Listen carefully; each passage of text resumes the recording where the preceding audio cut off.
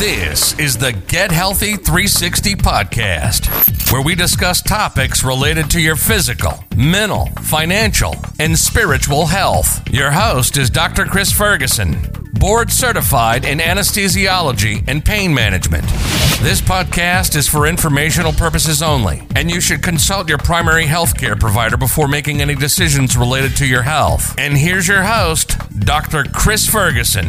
Oh, one more thing before we start. If you like this episode, please consider rating us 5 stars. We would really appreciate it. Thanks very much. Welcome to Get Healthy 360. It's a huge honor for me to have today Dr. Andrea Trescot. Dr. Trescot is one of the legends in the field of pain medicine. She has been doing this for long enough to know the history of pain management. She was there at the beginning of the opioid crisis, throughout the opioid crisis, and where we are right now. Still, I would argue, in the state of crisis and figuring out how to deal with narcotics and pain management. As a quick summary, she has a very impressive bio. She is the president and director of the American Society of Interventional Pain Physicians. She's the president of the Florida Society, past president of the, I'm sorry, Dr. Trescot. How about you introduce yourself and then I will. Okay. That's probably easier. Okay. Yeah, as I said, Chris, I'm a bunch of pasts. That's sort of the advantage of having been doing this for 30 years.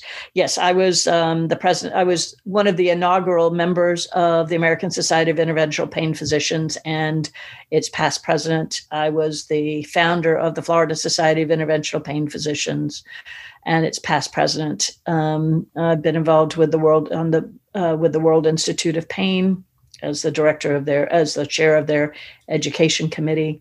I was in private practice for 15 years and then got recruited to the University of Florida to run their pain fellowship program. And then to the University of Washington, where I made full professor and ran their pain fellowship program. And then I've been up in Alaska for the last 7 years, where I had 3 clinics and 3 surgery centers there. And then just moved back to Florida as the pandemic hit, and back in private practice. But I'm also the chief medical officer of StimWave Technologies, which is an implanted IPG-free wireless peripheral and spinal cord stimulator company.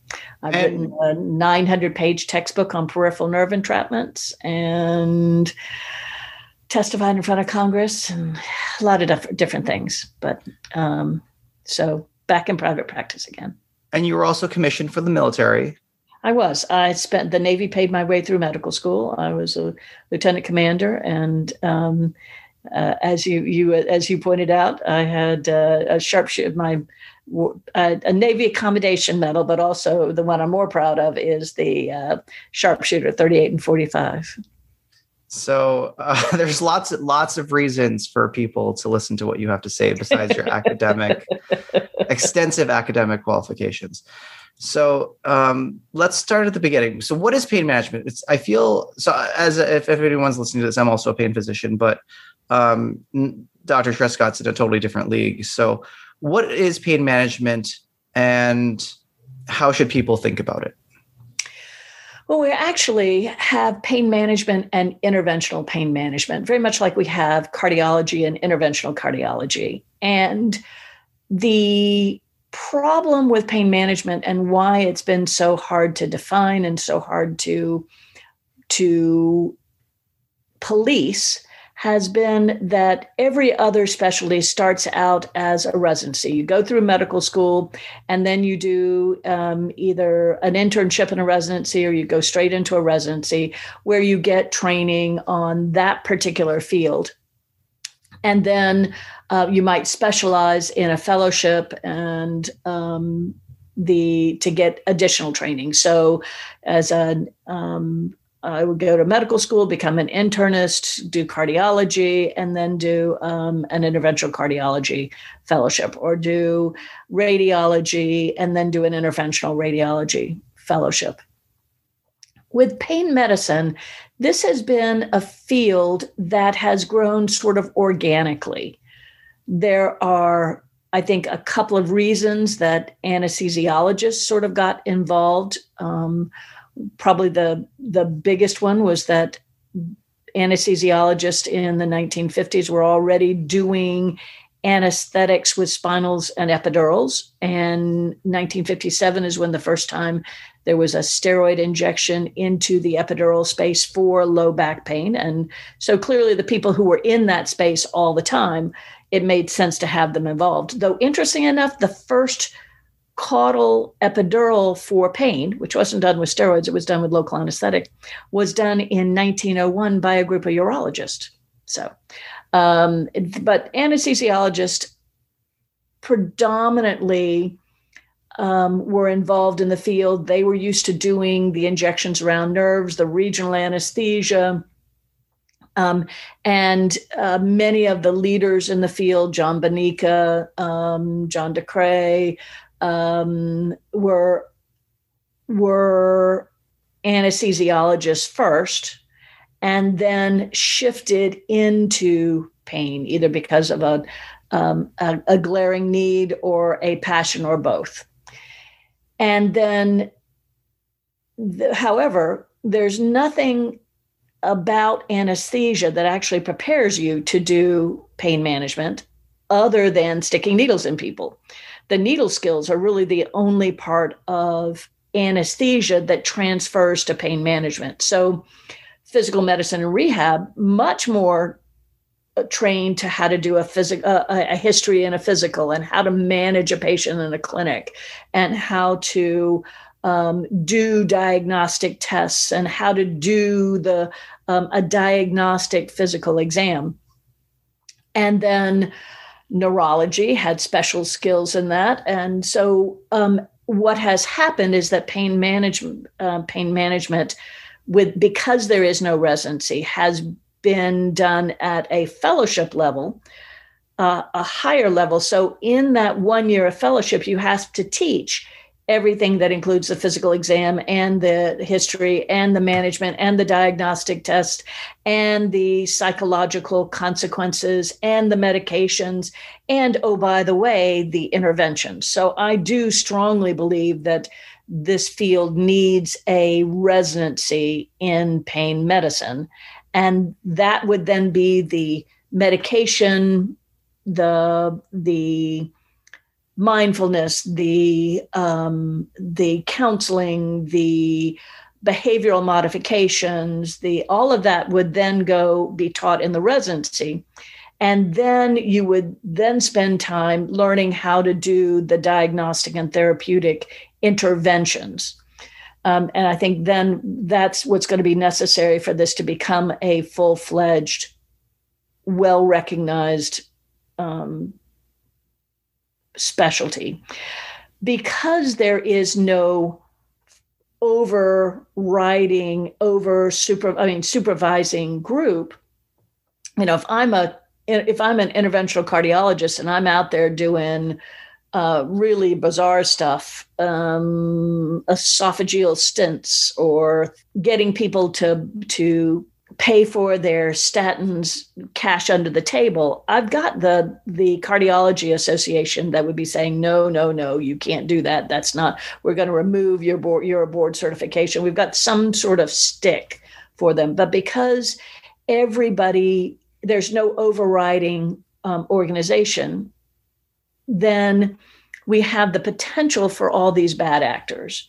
And that's, I think, what got us into trouble. Now, I would argue that ASIP, the American Society of Interventional Pain Physicians, is and functions as that overriding organization by writing the guidelines, by setting the standards, by doing the training programs, by creating the positions on the CAC and the specialty designations, and that ASIP has been able to accomplish over the last 25 years or so. That I've often I did a little presentation one time for a ceremony, and I had a picture of Dr. Manchakanti on on a marshal's body and a big star, and the star had ASAP on it because, Dr. Mangiaconti has been really trying to be the sheriff coming in and bringing some law and order into the wild, wild west. Unfortunately, this whole opioid crisis has given pain management a bad name, and it's not an opioid crisis in my mind.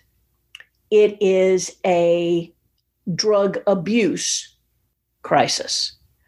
There are that group of patients who take their medicines responsibly, who get relief from their medicines, who lead normal functional lives with their medication.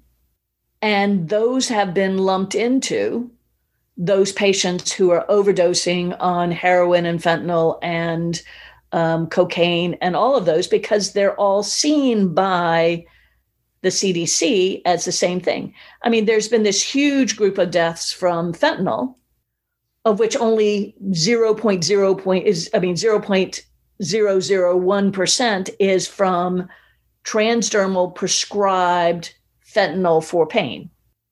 And so you get this very skewed view. Now, I will tell you, there have been horribly bad actors. Doctors who were who were giving prescriptions for sex, who were doing it for money, who were doing it for fun and profit. I was the expert witness on for a guy in Las Vegas who admitted under oath that he didn't list the medicines that he prescribed because he gave the same dose to everyone. And he was under a deposition because one of the patients who subsequently died had had a car accident. And so he was being deposed, said, no, I give the same dose to everybody. So I don't need to write down what in my notes, what it is I give. And he said, I can't do a physical exam on patients. I'm seeing too many patients. So I don't do a physical exam on them. Or another one where in Jacksonville, there was a physician's assistant who was running a pain clinic. I saw the undercover video of people standing outside in August at 3:00 in the afternoon. And those of you who don't know Florida in August don't know that it's 115 and 100% humidity. They're all standing out in line, and the undercover cop is there taking video. And I'm trying to figure out why everybody's standing outside. Is it just because the office isn't open? Well, it turns out they were waiting to get in. It was standing room only. They were giving out numbers, and the PA would call out, give me, I want patient 101 to 110, come in. And she then have their charts. What do we give you? What do we give you? What do we give you? What do we give you?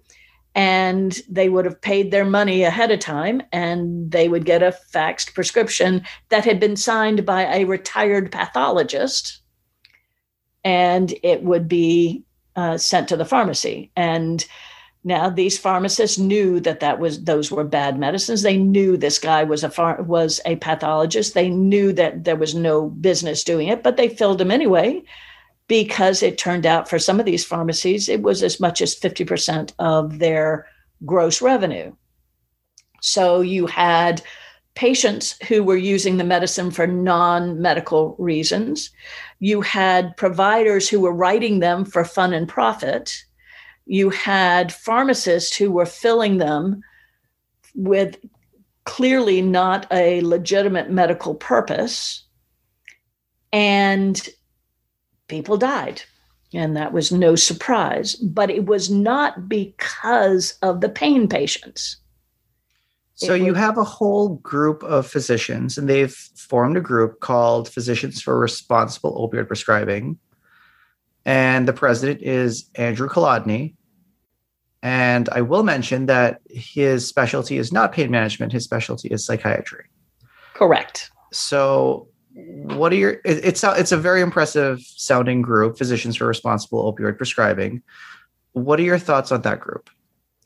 I think personally that group has been involved surreptitiously in the development of inappropriate guidelines. The whole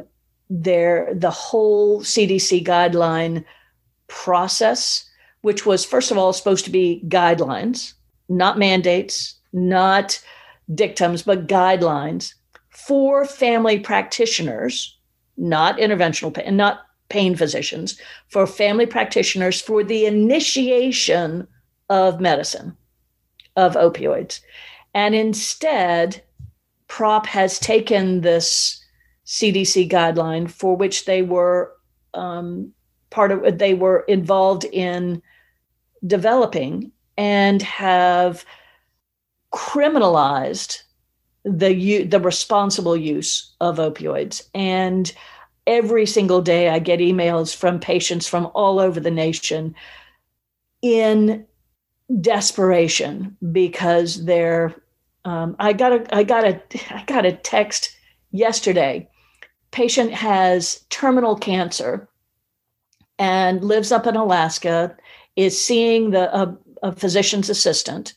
He's on 225 morphine equivalents, milligrams of morphine equivalent, and no one will write his pain medicines because he's not in hospice yet. He doesn't meet hospice because he has more than 3 months to live. And he's facing being taken off of his opioids because nobody will write his medicines. But wouldn't he be classed as palliative care? That's the problem, is that the guidelines specifically said that was not supposed to be for cancer, but there is not a single physician in that area who's willing to write medicines of that MME, because this group PROP has gone out and testified against physicians who are prescribing more than 90 morphine equivalents.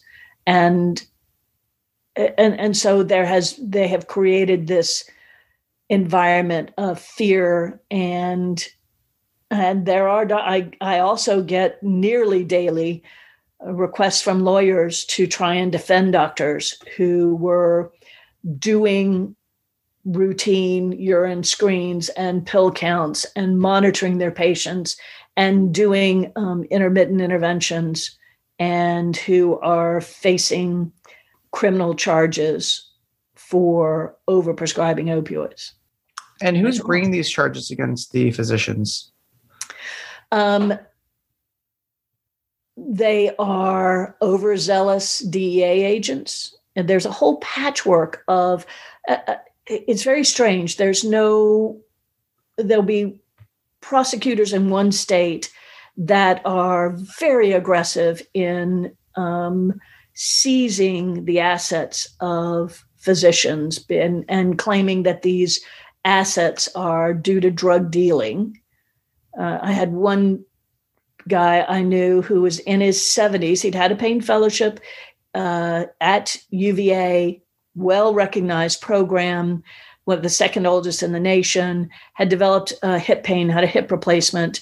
He was seeing 5 patients a day and doing everything right. But because he wrote for higher doses of medicines, the DEA agents came in, seized all of his records, everything, threatened his office manager with jail time because she had mailed prescriptions to patients who couldn't make it to the office. And he asked me to defend him, and I offered to do it pro bono, but the prosecutor said that they would seize. He sold his house to pay for his lawyer bills, and they said that they would seize all of that money and leave his wife penniless unless he pled guilty. And he is in jail right now at 72 years old. So the stories of the physicians have been enough to curdle your blood.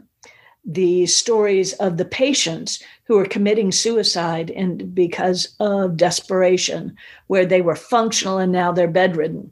One of my patients had chronic intractable headaches.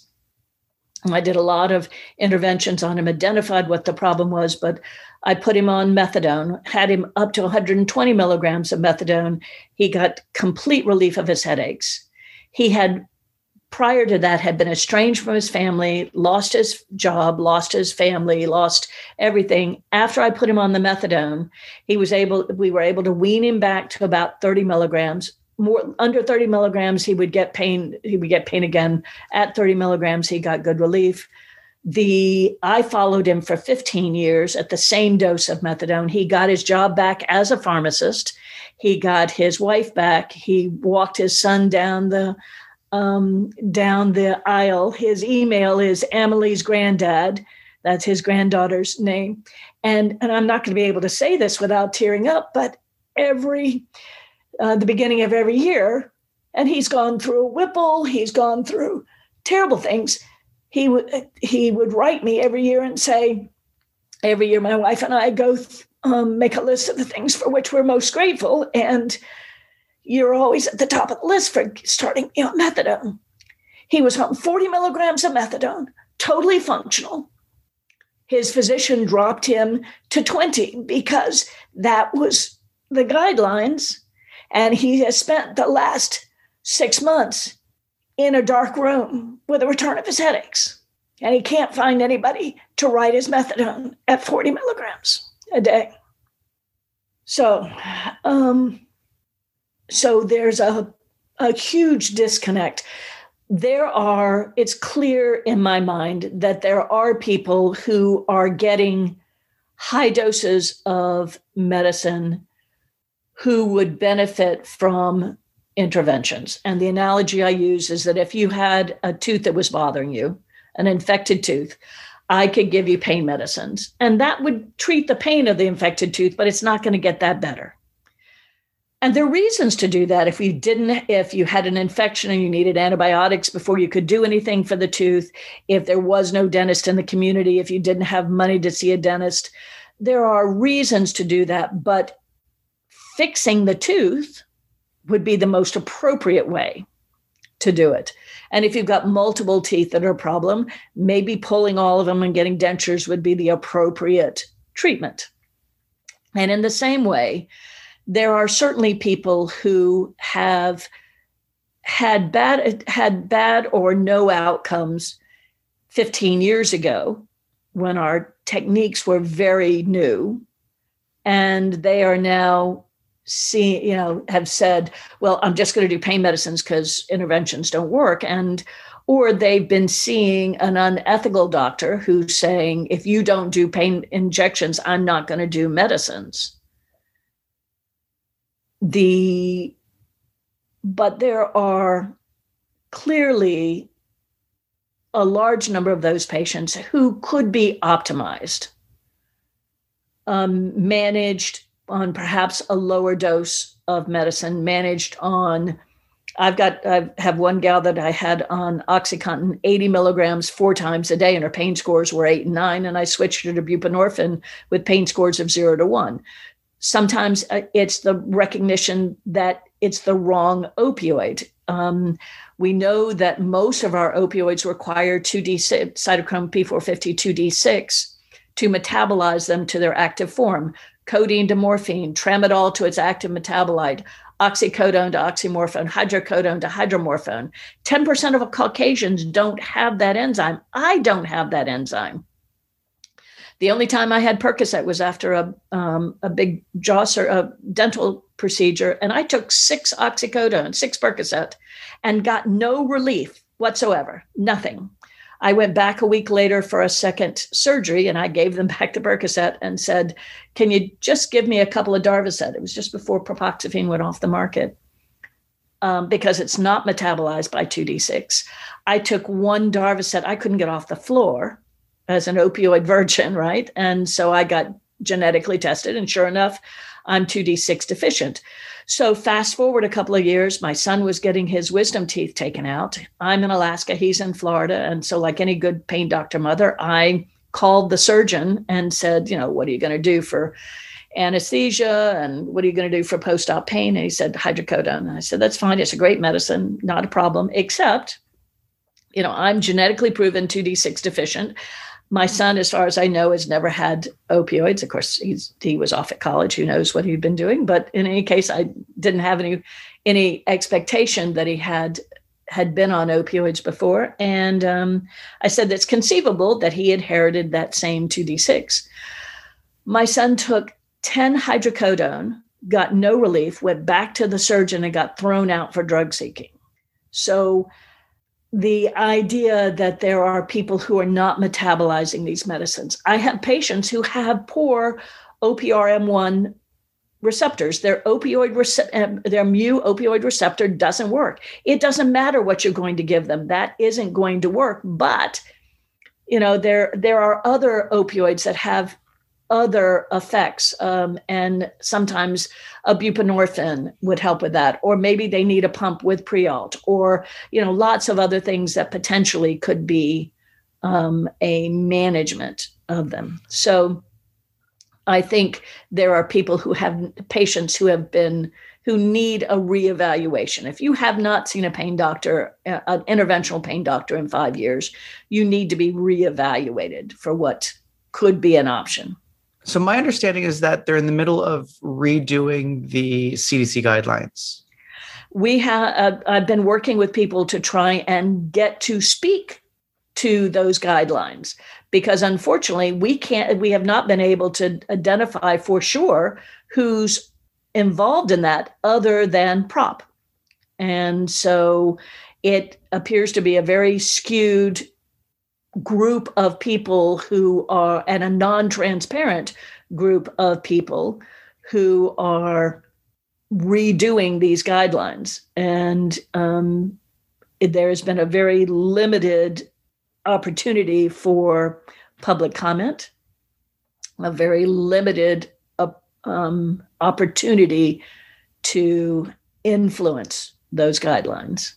And we have some of the authors claiming, well, we didn't think it was, we didn't believe that it was going to be done like that. That's not how it was intended. Well, the road to hell has been paved with good intentions. It needs to be completely not overhauled. It needs to be rescinded and started over. So who's in charge of the CDC guidelines then, and actually coordinating that? Good question. I wish I knew, because it is not clear. It is not transparent, and it is not available to anything that I've been able to find. And that is extremely worrisome. I was on the Health and Human Services Committee for their task force. So just to clarify, yes. Sorry to interrupt, but yes. Can you clarify what is the Health and Human Services? And what we can talk about is what is the Pain Management Interagency Task Force, and who's Vanilla Singh? Okay. So Vanilla Singh is actually a interventional pain physician at Stanford. And she was also the chief medical officer of Health and Human Services. So a brilliant woman. Oh my God, a brilliant, brilliant woman. And there was a legislative mandate to do this interagency task force. We had addictionologists, pediatrician, pharmacologist, interventional pain management, orthopedic surgeon, dental, neurosurgeon. We had a true wide variety of interdisciplines. And we met in open forum and then had open comments about our findings, and then published them openly with the what our recommendations were, and a very different process than what's happened with the CDC. We actually did have the CDC as one of the members of the task force as well. And what were some of the findings of the interagency task force that would maybe conflict or differ from the CDC guidelines? There was no specific limit of opioids, that it had to be personalized, the recognition that there are a wide variety of responses to medicine, emphasis on alternative therapies, but the recognition that interventional pain management was a significant portion of the treatment and diagnosis, but a recognition of the genetics, a recognition of the use of adjuvants, a recognition of the role of addiction versus inadequate opioid prescribing. So a very individualized approach. So you have the CDC guidelines, which is what the DEA agents and assorted law enforcement officials are following. But then you also have the Pain Management Interagency Task Force guidelines, which are different and allow for individualization of care. And we have the ACIP guidelines. We have the opioid. We've been writing opioid guidelines from ACIP since 2003, and a step-by-step approach, 10 steps. Identify the pathology,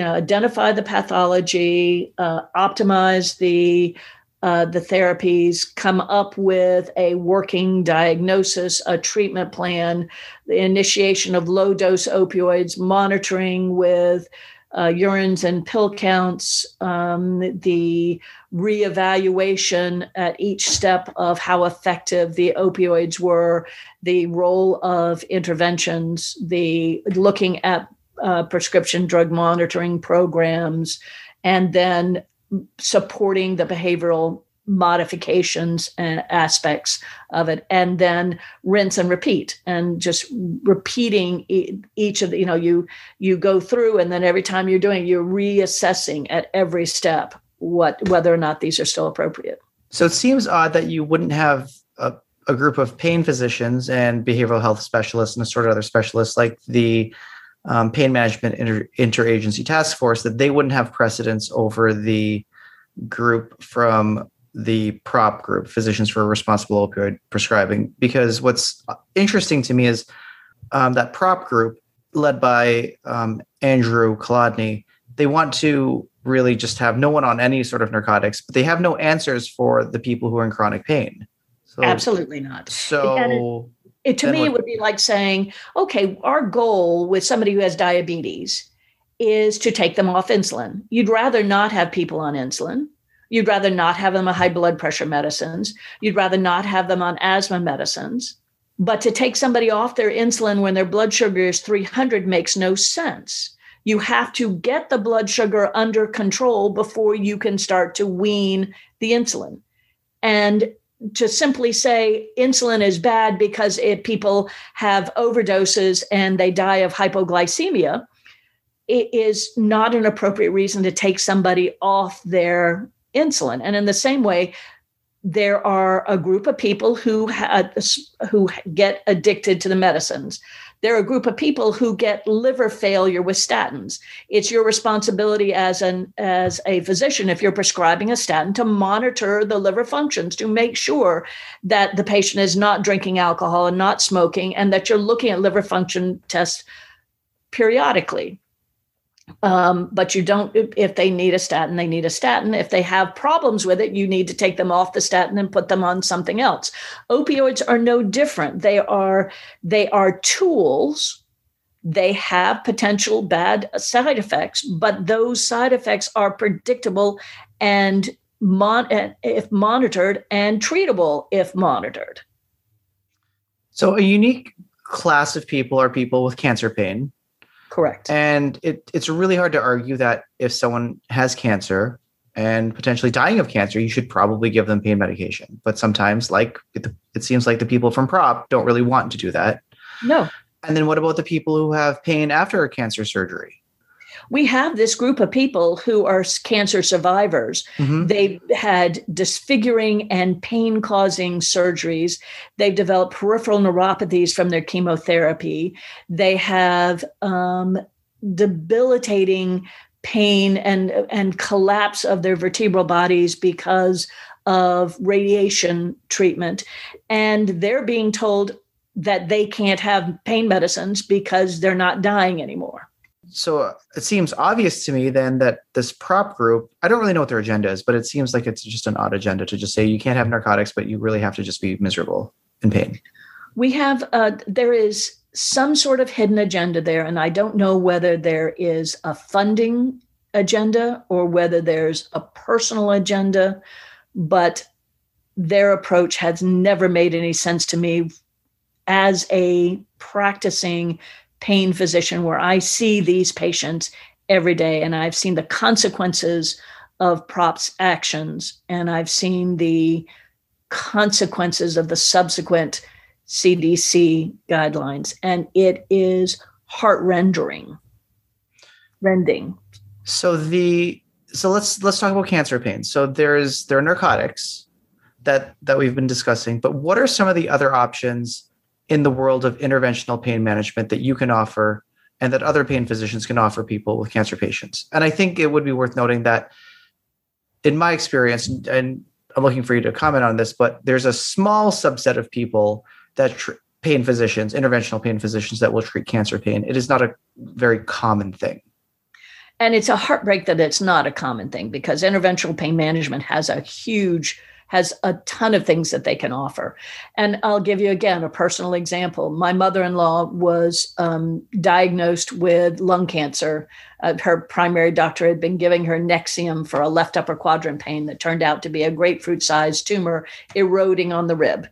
So they immediately put her on high-dose Dilaudid, and she was nearly unresponsive, but still writhing in pain.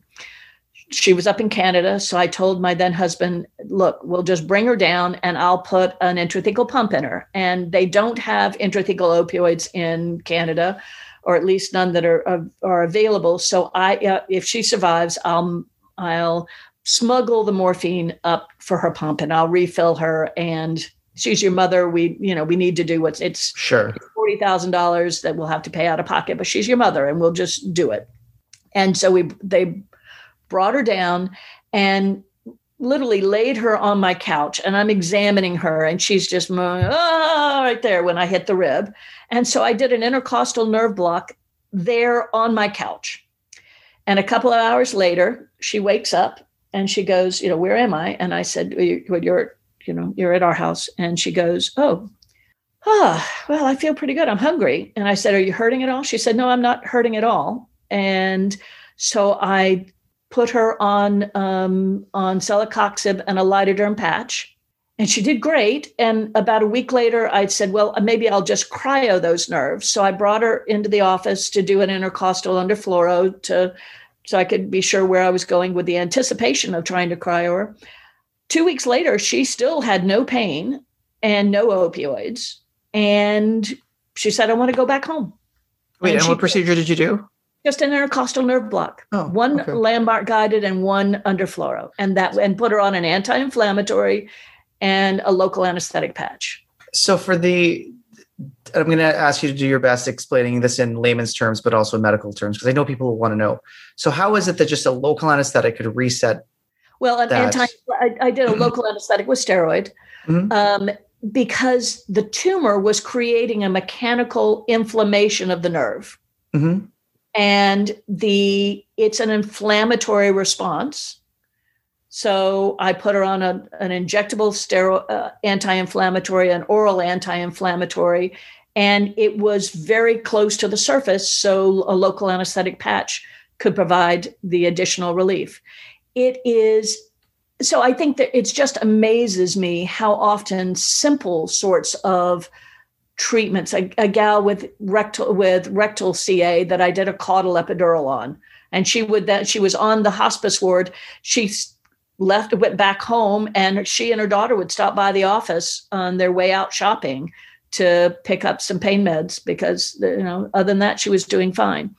We've got intrathecal opioids that we can do.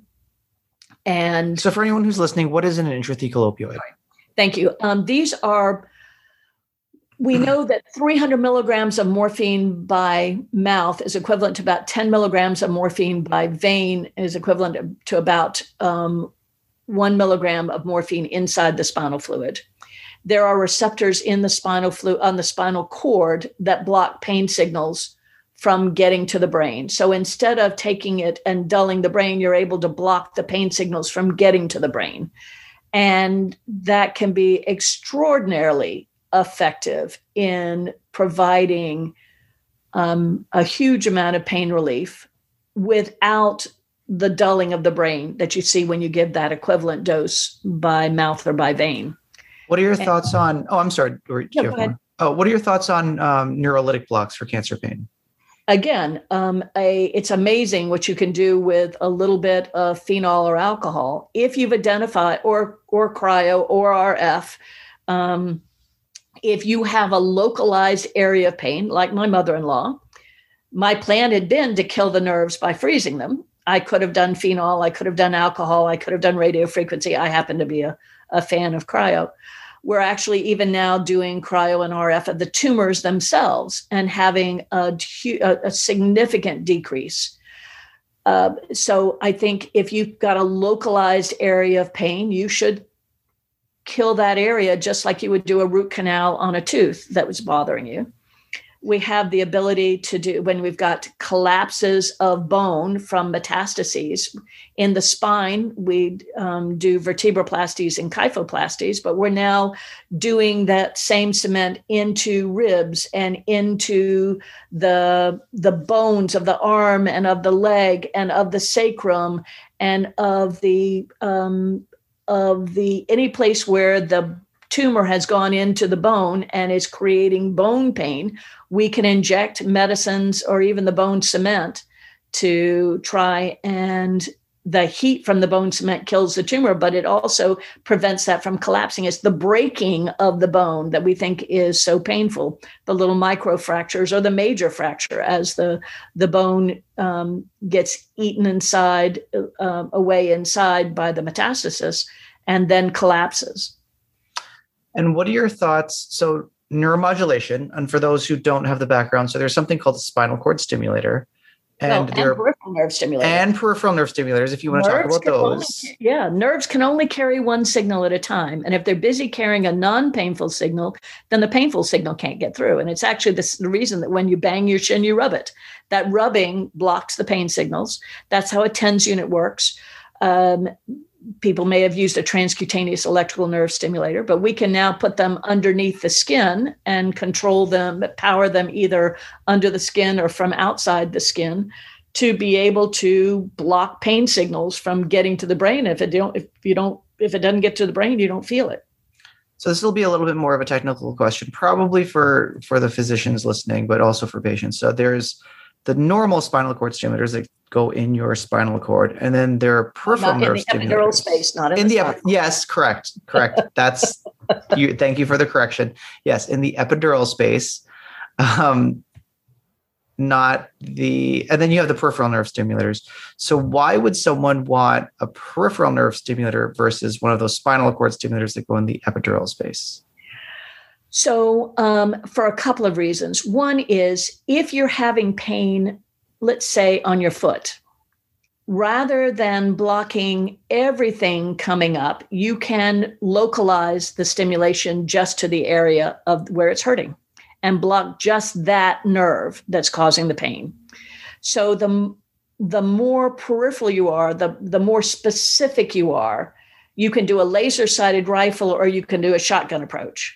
The shotgun is going to affect a larger area, but it's also going to affect a larger area as opposed to doing the treatment just where the problem is. So this question I know is going to be of interest specifically to the pain physicians, but it'll also apply to patients who are listening. So there is something called a dorsal root ganglion spinal cord stimulator that someone could have implanted in the, correct me if I'm wrong, the epidural space that sits over this little clump of nerves to, say, address pain in the foot. Or you could have a peripheral nerve stimulator like StimWave. And I did say I was chief medical officer. And you are chief medical officer of StimWave. So there's a full disclosure. Mm-hmm. Why would someone choose, say, StimWave over a dorsal root ganglion stimulator? And what would be the pros and cons of each? Okay. So the advantage of a peripheral nerve stimulator is that you're stimulating directly where the target is. Up until recently, however, you still had to connect it to an implanted power generator or an IPG. And that battery pack, anybody who's ever seen someone with a pacemaker knows that battery pack can sort of stick out of the skin. But that battery pack had to have enough tissue to be able to make a pocket. So that meant if you were doing it at the ankle, there's just no skin there to do it at the ankle. So you'd have to run an extension all the way up the leg to get it into the belly or into the buttocks, someplace where there was enough room. And so, as you can imagine, having that long wire going across joints, it pulled and tugged and often dislodged the stimulator, and was a lot of surgery and a major ordeal. With these wireless stimulators, with these systems that have the power on the outside, what you're doing is implanting a very specialized electrode array that's then connected to a receiver. Everything is underneath the skin through often 2 small incisions. That can be a procedure that can be done under local anesthetic. Now, the dorsal root ganglion stimulation by Abbott requires you to get into the epidural space, thread an electrode up, and then use a special tool to make it curl back down and then out the nerve root. And this is a very difficult technique. It has a very steep learning curve. It takes a lot of training to be able to do it. Because you're working right around the nerve roots themselves, very often it's as though you keep hitting your funny bone. And so it's very uncomfortable for the patient. And so they're usually done under a very deep sedation or a general anesthetic. And it is, when you see the picture of all the wires that are in there and the fact that this has to get up and then turn and make a hairpin turn back down to be able to get out the nerve root, it's just a very, very technically difficult thing to do. So I always look at simple things first. If a simple injection of the nerve takes care of it, because many times these nerves are inflamed and they get entrapped, decrease the entrapment and they stop hurting. Then, so I do the diagnostic injections. I do hydrodissection, which is where I take fluid to try and release the scar tissue around the nerve to provide good blood flow to the nerve again. And then stimulation of that at that site. I can always move up if I need to, but simple things are simple. And I always try the simplest first. So this is a question I think will apply to everyone. So it's standard for that dorsal column or that epidural catheter to be covered. The coverage for the dorsal ganglion stimulator by Abbott is plus and minus. Sometimes it's covered, sometimes it's not. How is the coverage by insurance companies for peripheral nerve stimulation, or specifically StimWave? It's covered by Medicare. And it's covered by a group of insurances. There had not been good studies done. We are days away from starting a multi-center randomized sham-controlled trial of the nerve for the knee, the infrapatellar saphenous nerve, followed rapidly by the suprascapular nerve, which is the one that goes to the shoulder, the superior cluneal nerve that goes across the top of the hip bone that causes pain going down the leg, and the posterior tibial nerve that goes to the bottom of the foot and the heel. So each of those is being done by exactly the same protocol, so that we'll be able to combine the results in a meta-analysis and show then that it should be any nerve that can be treated effectively. So again, with full disclosure, so you're the chief medical officer of StimWave, but how would StimWave's peripheral nerve stimulation platform differ from the other peripheral nerve stimulators like Sprint or the other ones I can't remember right now? Bioness and Daily are Sprint comes out of the skin. It's designed to be put in temporarily for 60 days, and it has a power pack that has to be glued onto the skin. The Bioness is underneath the skin, but you glue on the receiver, and then you control it by a handheld programmer. So because you have to put the power pack directly over the skin, you can't use that until the incision has healed. So you put it in, but you got to wait 2 weeks before you can do it. NALU has both spinal cord stimulation and peripheral nerve stimulation, but their power pack looks like a hockey puck, and has to be glued to the skin and requires a special glue remover to get it off of the skin. And then it's programmed. It has to be controlled by a handheld programmer that's part of your an app. StimWave, the entire system is underneath the skin. The antenna is separated from the skin by a layer of clothing, and then it's connected to a power pack that you push up and down or change programs from 3 simple buttons. And through that 3 simple buttons, you can change through 3 programs and turn it up and down or off. And that power pack, when the power runs out, you unscrew that, take the one that's charging on the wall, screw it back on, and off you go. And so we think you can use it immediately after the implantation. It is MRI compatible to 1.5 Tesla, so you can still do MRIs. But that many of these systems are not MRI compatible.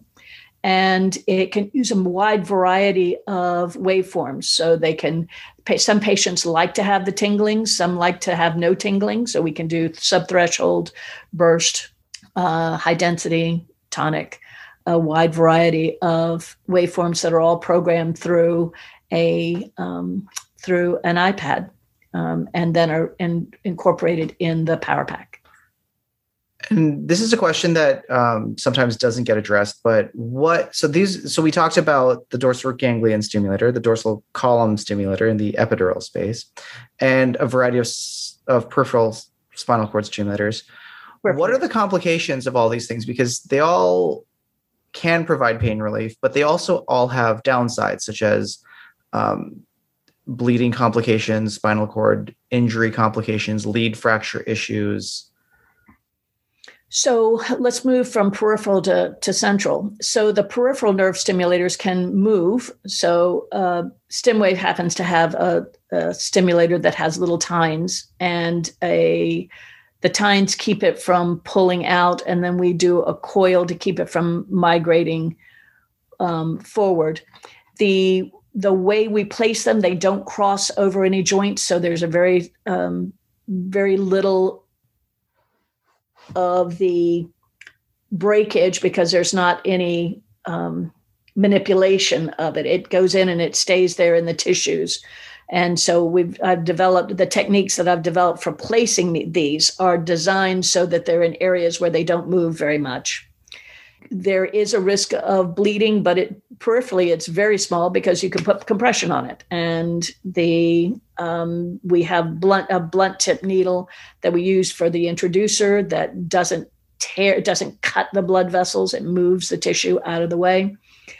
Infection is a problem anytime you break the skin, but we recommend antibiotics by vein and by mouth. And if it's an infection, you simply take out the stimulator and the infection clears. It would be no different than any infection you might get from a dog bite or from scraping your leg or getting a splinter in underneath the skin. The dorsal root ganglion, from the Abbott system, there's a risk of nerve damage because you're putting the needles right next to the nerves as they're passing out through the spinal column. So those nerves are fixed in a canal and they can't move out of the way. And so that the risk of nerve damage, you're bleeding inside the epidural space can be devastating because the blood has no place to go but put pressure on the spinal cord. And so that pressure on the spinal cord can cause paralysis.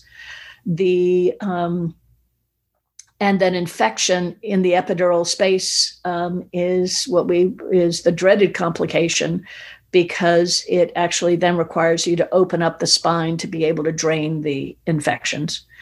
And that's pretty much the same sort of set of complications with and I don't use the term dorsal column stimulation because it turns out we're stimulating multiple structures inside the spinal column. So spinal cord stimulation, both the dorsal ganglion and the spinal cord stimulator can migrate, and then you lose stimulation.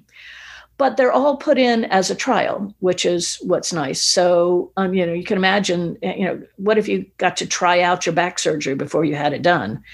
You get to try it. The peripheral and the spinal cord stimulator, it goes in temporarily, and you try it for, 5 to 7 days. And at that time, you pull it out like you pull out an IV. And I've had patients who stood with their backs against the wall saying, "You're not taking this thing out until you schedule me for surgery," because it felt so good. So you've been doing this for a long time, but I'm sure there are cases that stick with you.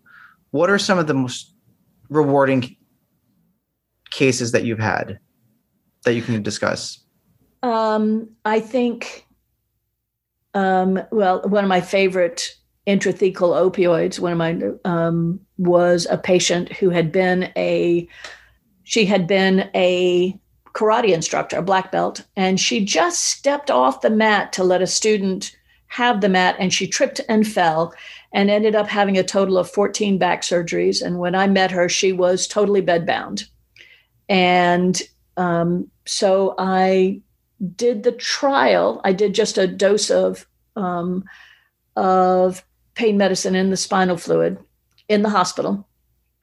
And I came to see her later that night, and she wasn't in her room. Her daughter had her in the wheelchair, wheeling her around the hospital. Now, this is a woman who had not sat up in a chair for 5 years. She's wheeling around. And so she comes for her pre-op visit for the pump. And I always ask my patients, so what is it you want to do? I mean, what's the goal? What is your goal for this? To make sure they have realistic goals. And she said, "I want to go sit and watch a movie. I want to go to the theater and see a movie in the big screen." And I went, well, okay, that's reasonable. So I did the implant, and she comes for her first post-op visit, and she's at a scooter, and she's got this Marlene Dietrich hat on. She's got makeup. I said, "Well, what movie did you see?" She said, "I can't be bothered. I'm not going to spend my life sitting in a dark movie theater. I've moved out of my daughter's house. I'm in an assisted living. I've got a boyfriend. I run the bingo games." And so, I mean, just a remarkable quality of life that we were able to give her.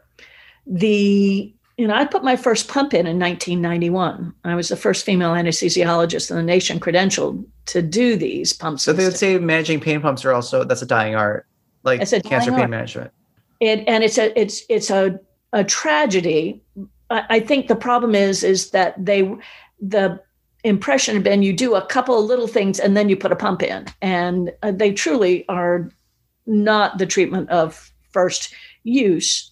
They need to be an end of the road treatment, but they're extraordinarily effective. And one thing I am going to put a plug in, Medtronics has, I don't know how many of your listeners knew of Lisa Stearns. She was an interventional pain physician in Arizona who did almost exclusively cancer pain and cancer pump medicines. She died very tragically last year, just a freak accident. And so Medtronics has created an educational pathway to try and help train more doctors in the screening, implantation, and management of cancer pain. And so with it, it's great that they have that pathway, but sometimes there's some bias when industry is sponsoring something. Very true. And what if someone wanted to further their education on pain pump management? What would be an alternative pathway? Short of calling you and saying, "How do I do this?" Yeah, well, actually, what we're setting up is a mentor program. So the docs we're planning a meeting together, and then with educational stuff, and then we will bring those docs into our practices to. Was that through Medtronic? This is being sponsored by a grant from Medtronic. Okay. And so, and I'm putting together I'm working on the curriculum now. So, unfortunately, these things take money, but it's an unrestricted grant. But and a scholarship program in Lisa's name. Oh, that's fantastic. Yeah, it really is. They've done just that I think has been a very good program. It's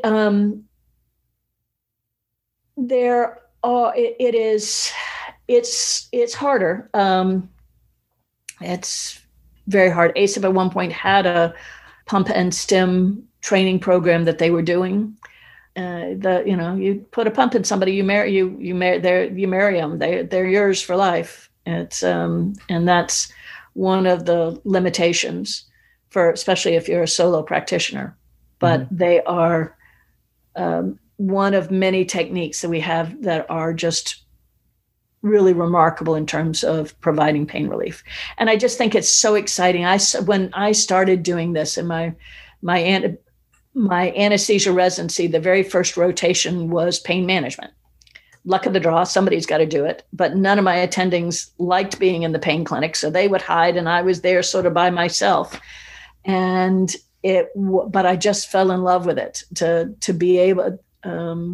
Found my first peripheral nerve, superior columnar nerve, on an active duty guy who'd failed epidurals. And I said, well, I don't know, show me where you're hurting. And he points to the top of the iliac crest. And I went, well, that's interesting. And I examined him, and he's exquisitely tender in this one spot. And so I said, well, gee, I mean, I know it's just the top of the iliac crest. There's really nothing that I can get into trouble with there. So I just injected it, and pain went away. And I went, whoa, I almost got court-martialed, but it was wait, why did you almost get court-martialed? Yeah, I almost got court-martialed.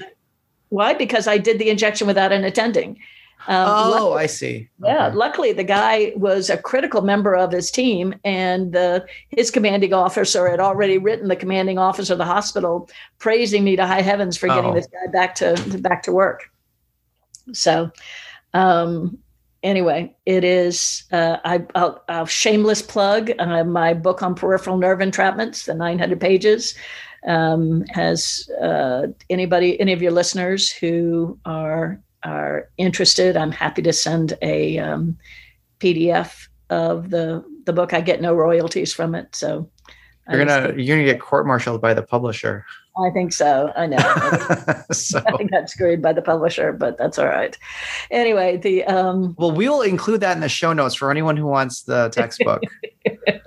Because I'll ask for one, so that's fine. Or I will. I've got some that I will autograph for you, and those you do have to buy, because I had to buy them for myself. But fair enough. Yeah. And then let's talk about the opioid guidelines moving forward. We've covered that there are really two groups. One group called PROP that really just, from my understanding, they just really don't want anyone to have narcotics, but objectively, they don't offer solutions to treat pain, which is problematic. And then you have the Pain Management Interagency Task Force that really, it seems like it's a multidisciplinary, incorporating physical therapy, behavioral health, narcotics appropriately prescribed. And I'm going to say I'm biased because I'm a pain physician, so it seems to make sense to me, and interventions as appropriate. And that's headed by Vanilla Singh. And the CDC is redoing their guidelines. So if anyone's listening to this and they want to have some influence, what can they do? Well, I think it has been extraordinarily difficult to get on the list to be able to speak. And so Richard Lawhorn, and I gave you his information, is on the list. He's going to try to speak. As far as I know, there are no interventional pain physicians on the committee. There are no, it's a very well, I don't know who's on the committee. I know Roger Chow was on the committee. At one point, he's an internist. But isn't it odd that you have a pain task force with no pain physicians? Oh, a CDC pain guidelines with no pain physicians absolutely is wrong. And So the guidelines are wrong on so many levels. And so, I mean, again, they should be looking at the ACIP guidelines, which were very laid out, very specific, very individualized, targeted approaches with monitoring, with the stepwise treatment of pain. So, and then what are you most excited for in the field of pain management? Because it seems like there's even now, every 2 or 3 years, there's something new coming out, either a new peripheral nerve stimulator with more evidence, spinal cord stimulation, new interventional procedures. I know there are pain physicians doing minimally invasive spine fusions at this point. So what are you most excited about in the next coming years? I got involved with the minimally invasive spine groups early on in Seattle with dear friend Saul Campson, who has since died, but just remarkable to be able to do surgeries, fusions through just little ports. Just like the difference between doing an appendectomy or a cholecystectomy, a gallbladder with a great big 10-inch incision or through lots of little ports. I've been doing regenerative medicine for 30 years, and it's just exciting to see that come into. That could be a whole podcast in itself on regenerative. That's a whole podcast into itself. The recognition, the more general recognition of the role of peripheral nerves in the treatment of migraines and abdominal pain and pelvic pain and CRP, the chronic regional pain syndrome, CRPS, what used to be called RSD, and back pain. We've always assumed back pain came from inside the back, but we're now recognizing that there are multiple nerves outside the back that will give exactly the same symptoms, but are not coming from a herniated disc. So heaven forbid you've got a bulge on your MRI, that may not be where the pain's coming from. Obviously, stimulation is just exploding, which is, it's 50 years old. It was 50 years old, I think, 2 years ago. And it is all of a sudden peripheral nerves, which were developed at the same time as spinal cord stimulation.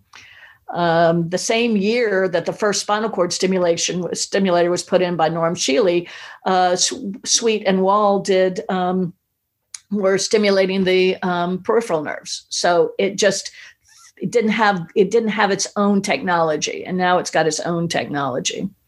And expanding the nerves that are targets.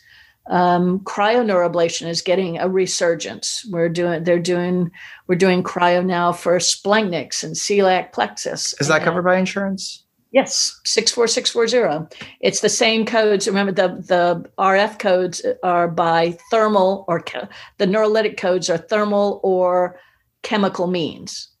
Thermal is heat, but it's also cold. The thermos bottle keeps hot things hot and cold things cold, right? Okay. So yeah, lots of fun things, and just a better understanding of the pain pathology, what causes pain. Fantastic. And all those things that you mentioned, I think they will lead to phenomenal treatment of a whole host of pain conditions to decrease narcotics. But as you said, the field of pain medicine is there to really provide a multimodal approach to treat pain appropriately and safely for people suffering from pain. Absolutely. Dr. Trescot, Lieutenant Commander and U.S. Navy marksmanship scholar. Thank you so much for joining me for the podcast. Thank you, Chris. It's been a pleasure. Thank you for listening. If you enjoyed this podcast, please subscribe and visit the Get Healthy 360 Facebook page. We are always looking for feedback and new story ideas. Thanks again, and see you next time.